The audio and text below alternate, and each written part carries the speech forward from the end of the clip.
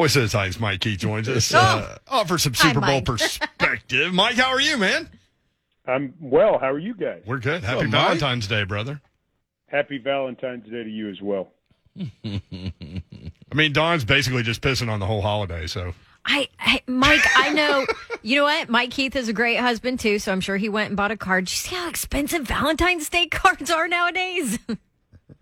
Don, you can't ask a guy that. There See? is no cost in There is no cost in Valentine's Day that is not. It doesn't really matter. It wouldn't matter if Valentine's Day cards were $1,500 a piece. We would have to buy them. Hey, don't give him ideas, Mike. I mean, I'm not. That's the whole thing. Is we're completely held hostage by this holiday. Yes. We are. See, Mike's on my page. And we were Blow this, blow this. You're going to be sleeping in the car. We were completely transfixed on the Super Bowl last night. What a great game that was, and it's interesting that the Rams were able to put together this super team and get it done, because usually when teams do that in various sports, it doesn't seem to take, but they got it done last night. Yeah. Yeah, it doesn't work, but they did a nice job because I think they picked some guys who really sort of fit them situationally. I mean, Von Miller certainly was a really nice pickup at this point in his career, and all they needed him to do was come in and rush the passer. That's all they needed him to do. It wasn't like they needed him to come in and be, Aaron Donald, because they already have Aaron Donald. And so then they bring in Weddle, who retires, and they go get Odell Beckham. And, the trade for the quarterback was really, I thought, an outstanding trade for where they are right now. And if there's anybody I'm really happy for most at this moment, it's Matthew Stafford. I mean, Yes. a guy who puts in 12 years in Detroit, takes all the blows, literally and figuratively, never complains, and yet he gets a chance to go out there and win a championship, lead one of the great drives in Super Bowl history.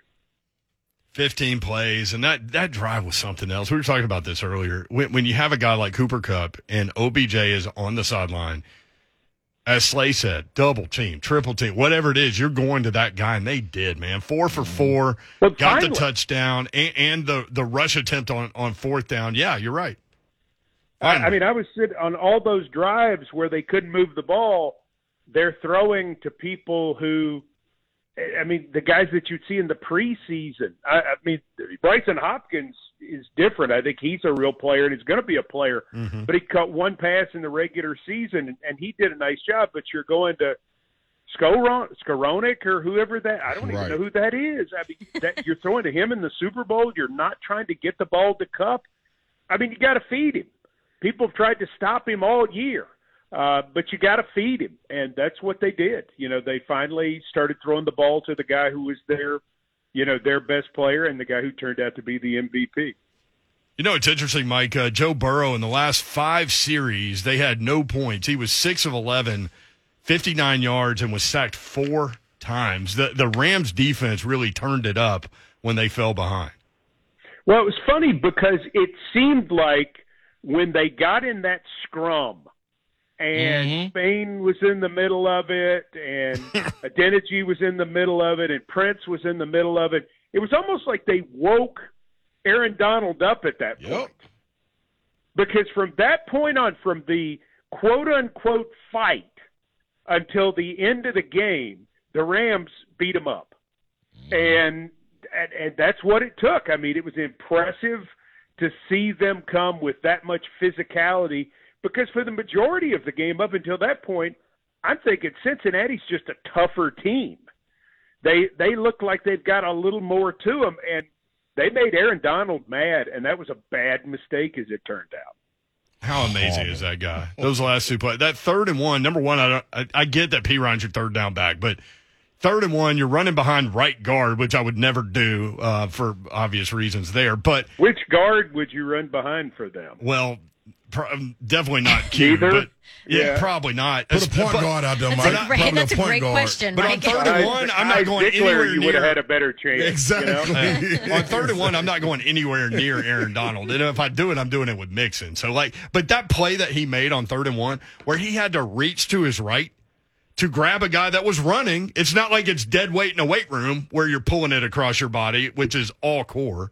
But he was able to stop him on that play, and it was so massive. And then on fourth down, obviously. It's just crazy that guy playing an interior defensive line position can have that kind of effect on big play after big play like that. And he's not Reggie White size. Yeah. That's what's so remarkable. I mean, it is, he was not a recruited player out of high school.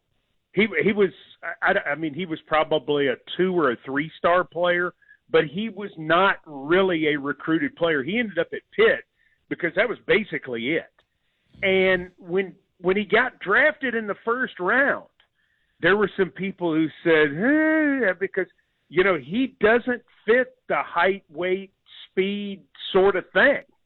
And yet he's just a great player. He's an incredibly strong player for his size. He plays low. It's always been said that football is a game of the legs. He plays with great leg balance and leg drive. He's just a phenomenal football player who doesn't fit the mold of what everybody looks for in that sort of role. And I think that's part of the uniqueness and really just the awesomeness of Aaron Donald is you're kind of like, how?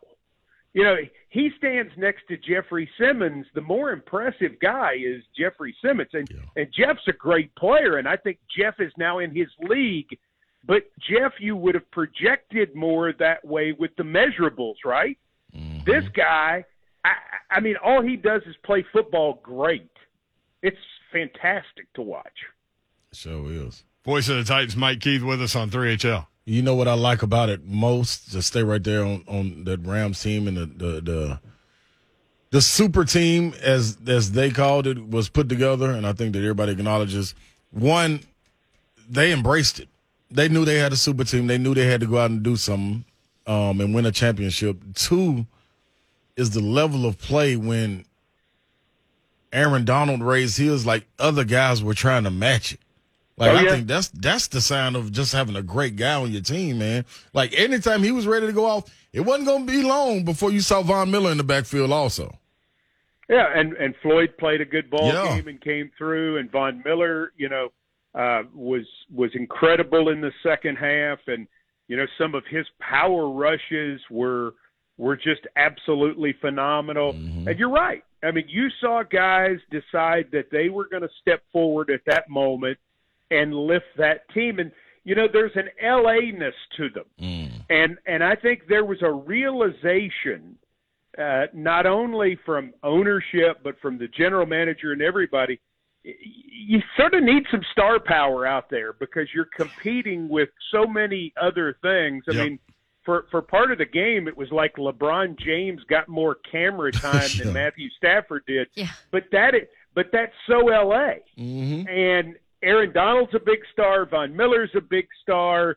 Jalen Ramsey's a big star. I mean, all these guys on offense, OBJ's a big star. Mm-hmm. That's part of what they do. And they seem to get, we're in L.A., and in L.A., the expectation is to win a championship. Yep. I would agree. They had that sense of urgency.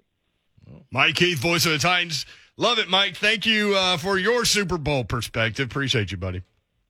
Good to be with you. Thank you. There you go. Thanks, Spot. I like that Zakai Ziegler drop that Mike gave us, too. See, man. Mm-hmm. See, Mike's staying tuned. He's staying tuned with what's going on up on Rocket Top. Though there's no question. Yeah, he loves it. When he starts talking about recruiting, listen, because he follows it. Yeah. Big.